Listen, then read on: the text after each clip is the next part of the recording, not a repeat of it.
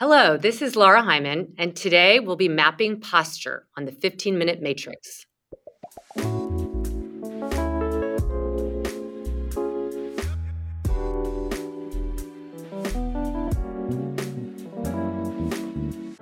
Welcome to the 15-Minute Matrix. I'm Andrea Nakayama, functional medicine nutritionist and your host. This is the podcast that brings you bite-sized insights and lessons on the clinical relevance of the functional nutrition matrix, the most important tool in functional medicine and functional nutrition.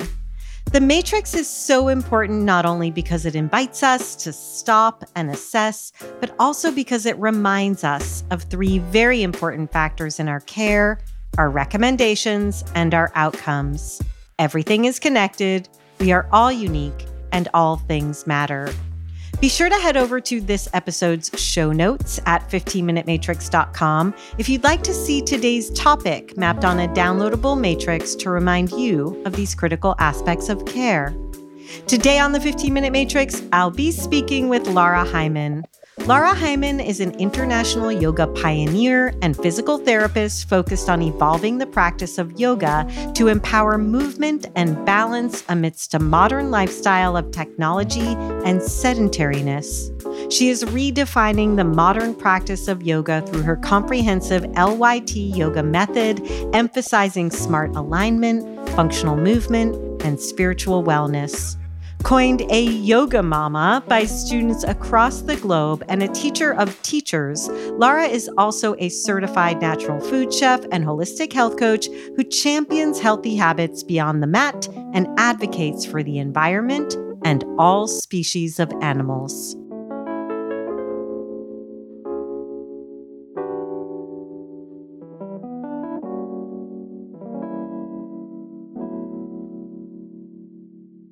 Laura, welcome to the 15-Minute Matrix. Thank you so much for having me. I'm really very honored to be here. Well, I'm very excited because I have to confess that I'm a bit obsessed with posture, and I've been looking for the perfect person to speak into it with our audience. So I'm actually thrilled to have you here and to discuss this topic. And I have so many questions for you, Laura, but I'm wondering if you can just start us out by defining what posture actually is. Absolutely. Posture is the carriage of our body in space. And it represents a lot of things, but it can be how you're sitting, how you're standing. So it's not just the standing, like your mom watching you and telling you to stand up tall or put a book on your head or something like that. It's also how you're moving dynamically. Posture is not static, but the standing posture or sitting posture can give us some glimpses or clues into how you might move. So posture is really the carriage of your body. I love the simplicity of that. And then the complexity of what I really appreciate that you speak into in terms of the biochemical effects of posture. Before we get there, Laura, what have we seen happen was posture always a concern for our ancestors, or did they not have to worry about it? And now we do? What happened over time to our understanding of the importance of posture?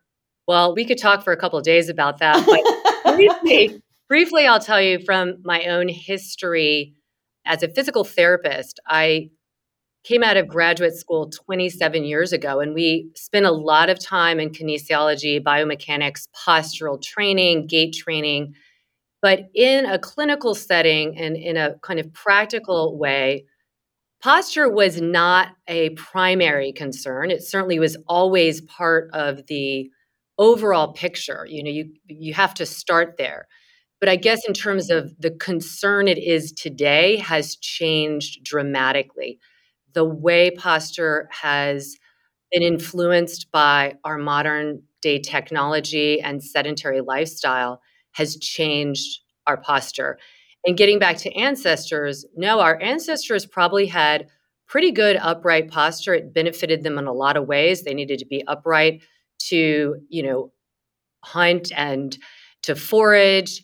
And there has been some documentation of when we went into more of the agricultural era of our evolutionary history, that there were changes in the spine because people were flexing more, they were staying in these kind of stooped positions for planting, and that there were some changes in terms of arthritis that were noticeable in those skeletons. So it really depends on lifestyle. And our lifestyle now is set up to be more sedentary, to round us over, to look down, or to push our head forward. And that weakens the postural muscles in so many different ways. So, posture is a big deal now. It is a primary concern for life, not just in how it looks, but how it makes somebody feel, how it sets them up for movement, how it impacts their stress, their sleep, their immunity, their breath. I mean, everything. Posture is really the carriage of your musculoskeletal system, your energetic system. Everything you do is impacted by posture. And when people say posture doesn't matter, to me, it is a myopic view of, does posture always have a connection with pain?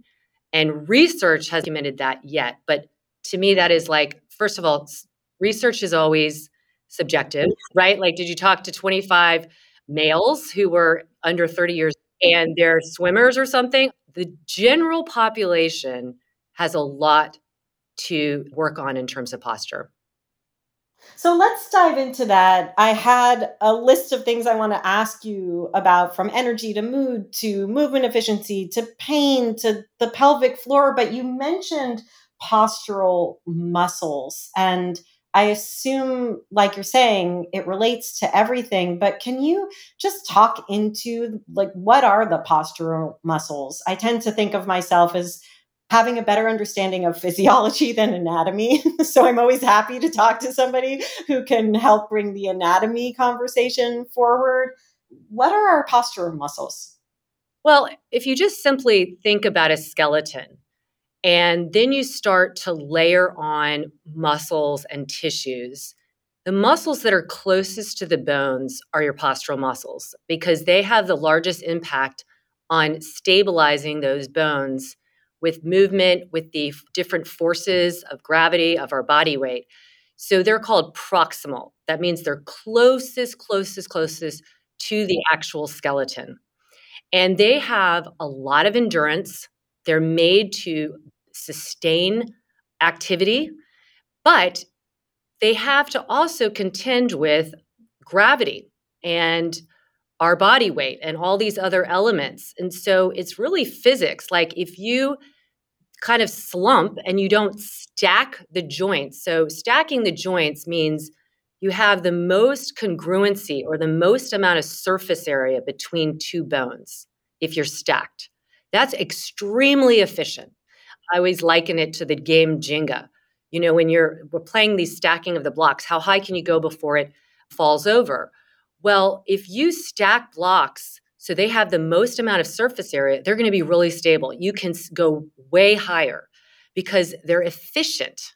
When you have a little bit of like off balance, off centering of that, there's only so high you can go before it falls, because gravity will take over. There's an imbalance there and everything crumbles. Now, we're not going to crumble per se, but that energy load is higher when you don't stack those bones.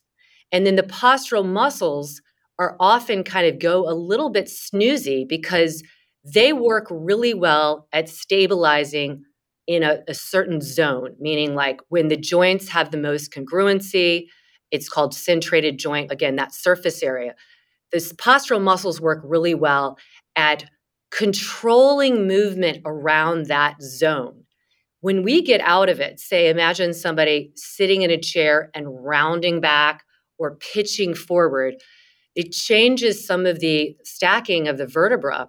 And so those postural muscles either have to work really hard, or they're dialed down because you're not summoning them to work. But anytime you change the dynamics, the energetic demand, that energy has to be taken up somewhere else, right? So it's taken up in the form of imbalance of the larger muscles that are layered on top of those postural proximal muscles. They tend to get quite tight because they're doing more of the job, but their job is to move in big ways. That's not their job as much. They're not very good stabilizers. And they also don't have that long endurance capacity that the postural muscles do. So what do we feel? We feel tight and stressed in the big back muscles like the lats, the quadratus lumborum. It's not like they do one or the other. There's mixes of their jobs. But when we burden certain ones because the other ones aren't working as hard, we create a lot of issues. The energetic exchange has been diminished. We don't feel as good. We're not as resilient. We feel more stressed because our body feels stressed. It's simpler and yet like much more alarming than we think. The wonderful thing is we can do something about it.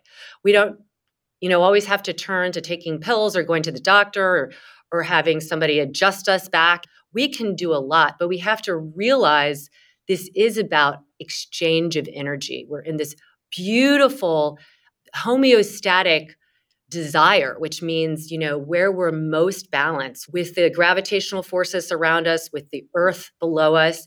And we're just trying to find that balance so that we feel energized during the day. If you feel slouchy and tired, one of the first things I check with people is their posture because it impacts their energy level.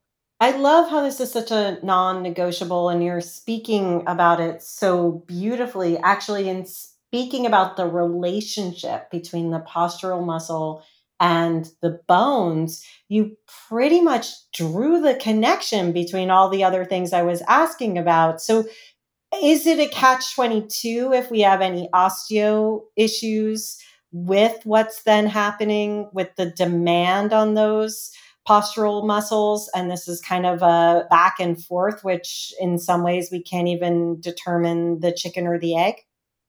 Yes. I mean, any kind of bone density concerns are definitely impacted and impact posture. So it's like it goes both ways.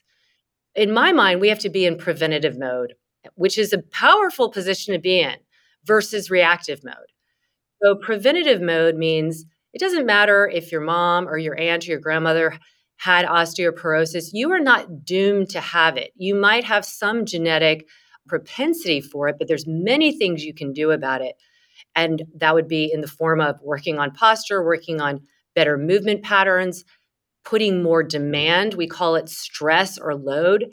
And I always want to clarify stress is a good thing until it's not. Right? We need stress. If we have something to do and we have no deadline, we're like, yeah, I'll just put it off till tomorrow because there's no energetic requirement. So stress is really good until it's not. So we need to stress our bones. We need to stress the musculoskeletal matrix and the tissues because they will remain strong.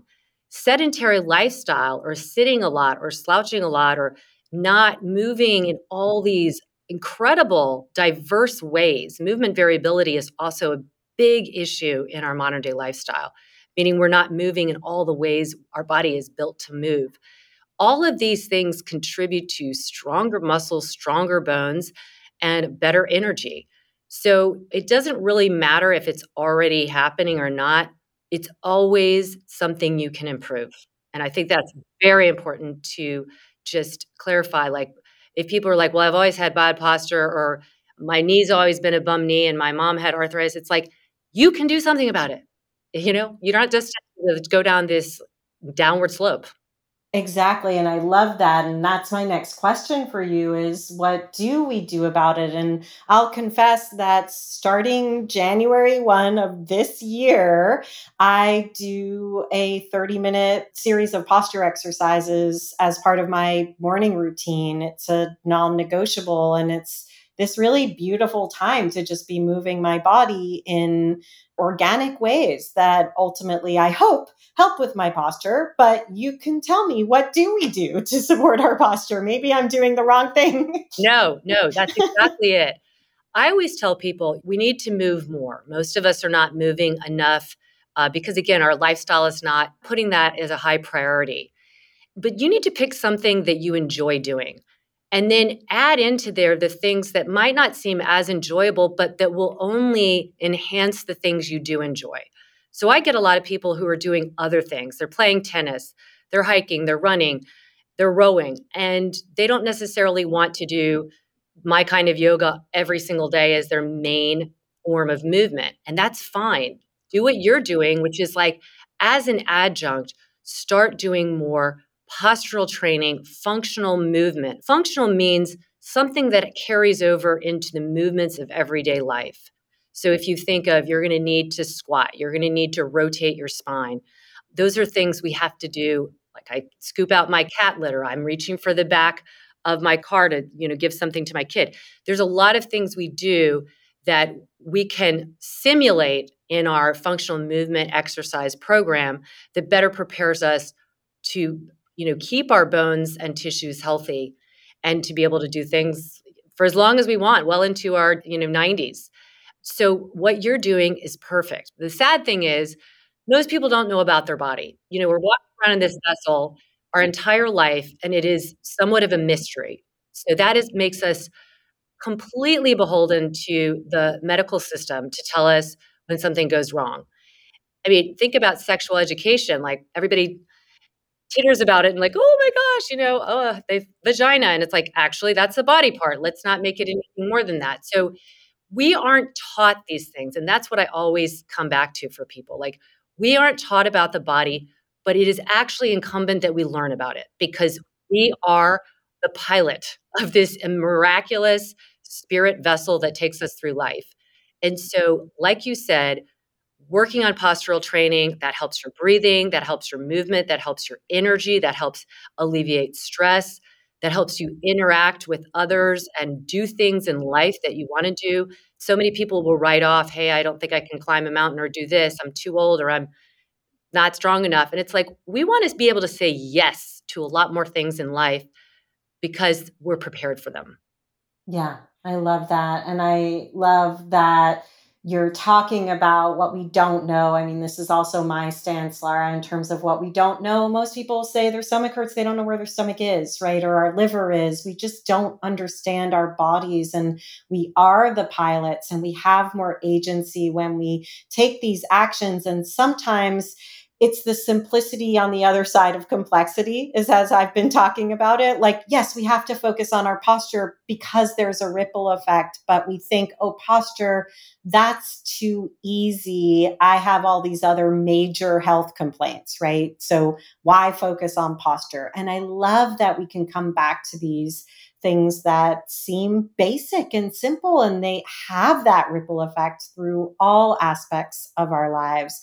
Lara, if there was one thing that you wish we all knew about posture, whether we're working with people with chronic illnesses, autoimmunity, diabetes, cancer, what do you wish we all knew about posture that would help us to serve the clients and patients we're serving better?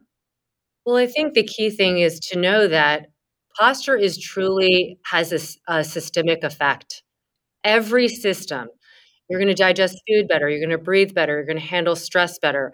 When your head is forward in space, I often say, think of the little meerkats, if you ever saw that documentary on meerkat, and they come up out of their hole and they look around and they have this look of looking for, danger. We have that look as well, and we're not even in danger. But our primitive brain that is always there to protect us is thinking we're in danger when we're not even in danger. And it's really the position of our head.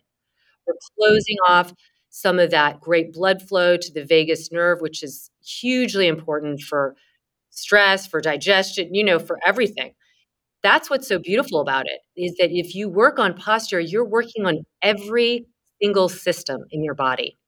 And the lymphatic system is going to function better when you're posturally aligned and then go to move from there.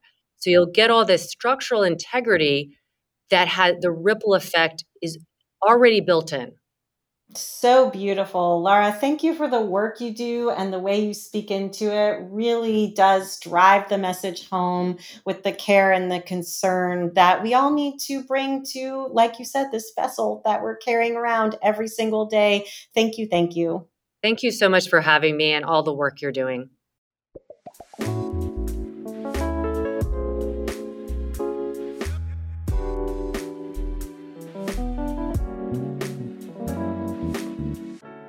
The The 15-Minute Matrix is hosted and produced by me, Andrea Nakayama, and the Functional Nutrition Alliance. The podcast is edited and mixed by Brian Paik of Pacific Audio, and special thanks go out to Alia Hale, Pamela Geismar, Sandra Brower, Evan Hollingsworth, Heidi Kaufman-Lakowitz, and Rowan Bradley for their support in making the 15-Minute Matrix possible. You can find episodes on all kinds of topics with more incredible guests at our podcast website, 15minutematrix.com, or wherever you listen to podcasts. If you'd like to see the completed functional nutrition matrix that accompanies today's or any episode, be sure to head over to the podcast website. Again, that's 15minutematrix.com. We love when you share our episodes with your friends and colleagues, leave a review, and rate the show. That helps us to grow our collective message that functional nutrition is the future of healthcare. Also, be sure to follow us on Instagram at Functional Nutrition Alliance, and you can follow me at Andrea Nakayama. And if you or someone you know is interested in becoming a functional nutrition counselor, head over to fxnutrition.com to learn more about our Full Body Systems program. Full Body Systems is our 10-month immersion course where you'll learn the systems-based approach to addressing the root causes of your clients' issues through client education, diet, and lifestyle modification. Again, you can always learn more at fxnutrition.com.